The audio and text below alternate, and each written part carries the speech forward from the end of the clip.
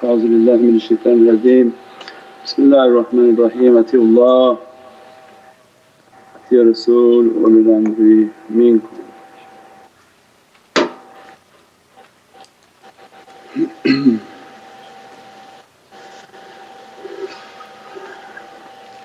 أعوذ بالله من الشيطان الرجيم. بسم الله الرحمن الرحيم. وأنا عبدك العجيز الضعيف مسكين ظالم الجهل.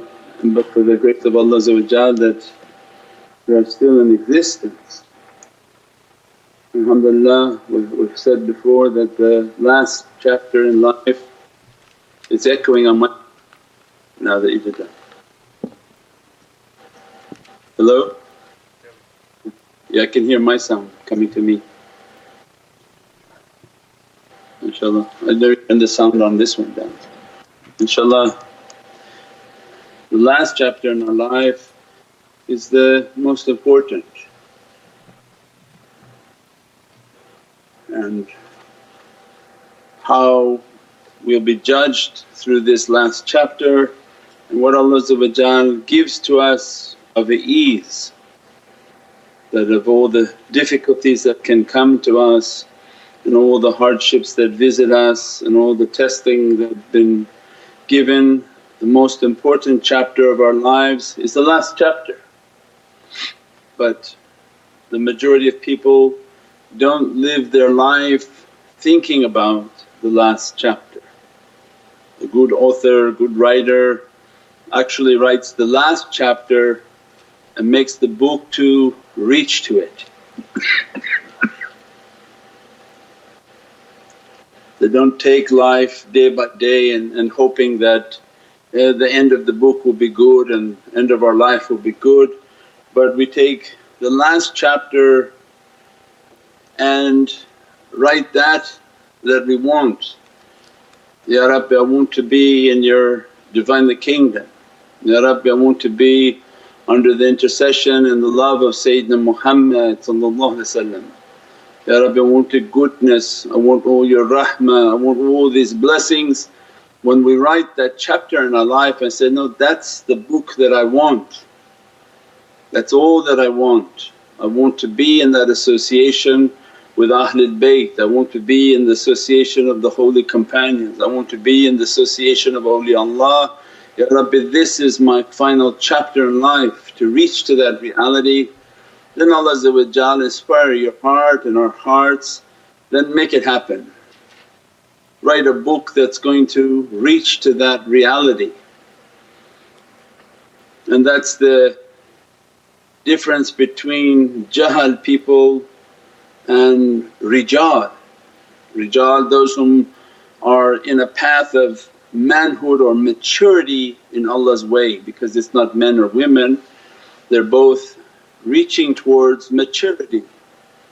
That when they reach towards maturity their life is serious for them and they have to reach to that final chapter. Every chapter in their life is to reach to that final, so that every day they wake and say that, how am I going to draw closer to Allah's presence? Well, it's very easy, by drawing close to the presence of Sayyidina Muhammad. That's why all the teaching. قُلْ إِن كُنتُمْ تُحِبُّونَ اللَّهَ, tell them if they want my love then to come to you, Sayyidi Ya Rasul Kareem. So when we want the love of Allah then teaching for us, draw close in your character, your khuluq and your akhlaq and all your manners, draw close to the reality of Sayyidina Muhammad. And so alhamdulillah, lives is written. Every day we write a chapter of our book that, did I do that? Did I accomplish that? Did I live a life spreading that, working towards that reality? And that's all that we pray. We pray that Allah grant us every day to write a chapter of the book of our life that draws us to our finale, so that we live that life, we eat and breathe that life, and that Allah make everything to be blessed and dressed to be granting. Allah grants the du'a of His servants. so that they ask for it but they live a life to reach towards that reality. So every time we are involved and see life and death situations, it always brings back into our heart why we're doing what we're doing, why we struggle for the last chapter, why we didn't do the things that all the other people with freedom did. We didn't achieve what those people achieved of dunya, and how dunya by its nature is deceiving. Its purpose is to deceive people to think that it lives forever. Dunya comes into the eyes of people and makes it think that all your fun will be forever. And maut and death has a great awakening, that when people go to a funeral, participate in the washing, participate in all these things, that they look as if like a poison against their dunya, attack and destruction of their dunya. And that's why it is recommended to go to the grave on Fridays, go to the people whom passed away and you need to wash for them, go to all of these things to remind us that death is right there waiting for us. And as a result it puts a poison on your dunya and takes away the deceit and the deception of dunya, that for all they struggle and all the licenses they fought to get and all the things they fought to buy and all the things they struggle to have, in the end it's of absolute no value. And everything that left going to be fought over by the family. Who's going to get what and what shoes they're going to grab and run out of the room, and all this disgusting stuff of dunya. But in the end that one lying there, all the dunya they had is not going to help them. And that's when is the learning, and that's when the reality of why we do what we do.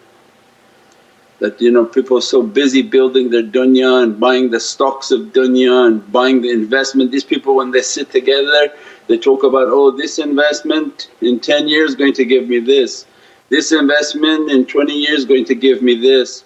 And then you look at the dead and say that all that investment is for nothing, it's not going to help you where you're going. Allah is not looking to that. And the only investment that if they had listened and bought and had an eternal share was the investment in your akhirah. The sadaqah jariyah, the donations you give, the charity you give, the masjid you build, the teaching you give to your children, that read Qur'an, that pray, do all these things. The day will come I will die and your actions will be saving me in the grave. Your prayers will be dressing and blessing me, this is my greatest investment.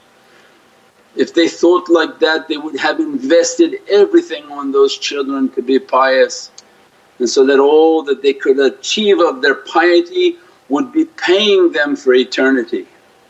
But because of material eyes they looked at which stock was better, which bonds were better, which property was better, and it has absolutely no value now. And that's the stark reality that Prophet described for us. Imagine the investments of eternity, that the feeding of people, the water that people drink will be paying you and dressing you. That's when the dead are sitting in the grave and they're astonished at what lights and blessings are coming to them, and say, what is this from? Well, this is from these masjids that you did, these are from the people that you fed, this is from the water that you gave, this is from the books and the knowledges that you spread, this is from the da'wah and the video and all the teachings that you've spread. These are what are flowing into your grave and dressing you for all of eternity. But their eyes are blinded by dunya, and that's why Allah is the great equalizer is death. Maut, it immediately wipes everything off the table. You don't have to do da'wah anymore, you don't have to keep pushing and trying to pitch. It shows itself right there, look, all of this just ended, and all the servant has is their good deeds.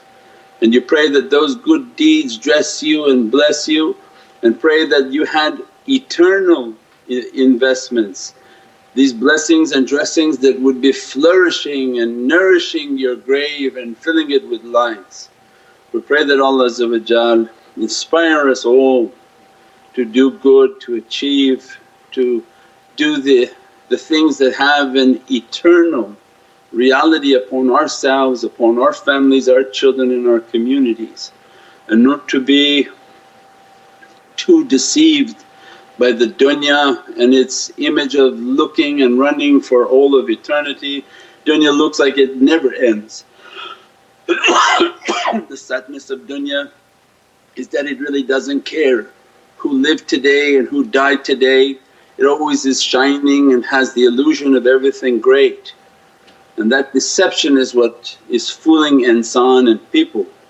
It's not going to happen to me, don't worry. And then when it happens to people whom you love and to our loved ones, it becomes a very sharp reminder that this is why we're struggling to reach towards our akhirah. This is why what we do for the way of Allah, that's why these people sacrifice on Thursday, Friday, Saturday, throughout the week, giving food, building wells, putting out videos, putting out all of these things, so that our last chapter we can reach and have a beatific chapter in which Allah take every difficulty away.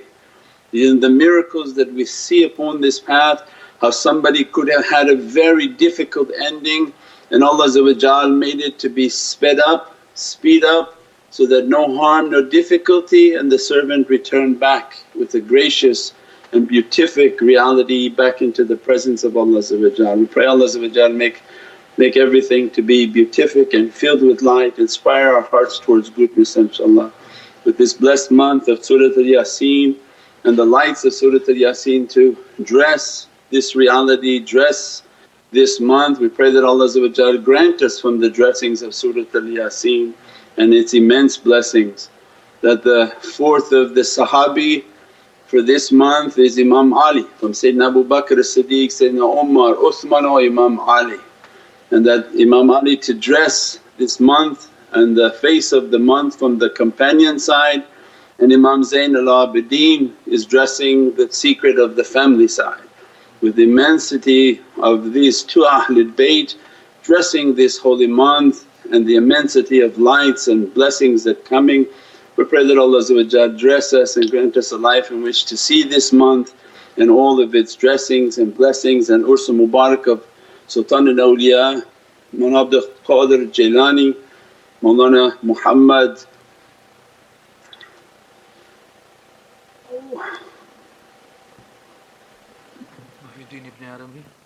Sayyidina Muhyiddin ibn Arabi and Imam Ghazali, Imam Muhammad Ghazali and many others. InshaAllah Allah dress us from these Urs Mubarak, these blessings and the dressings of this holy month inshaAllah. Bi hurmati Muhammad al-Mustafa wa bi sirri Surat al-Fatiha.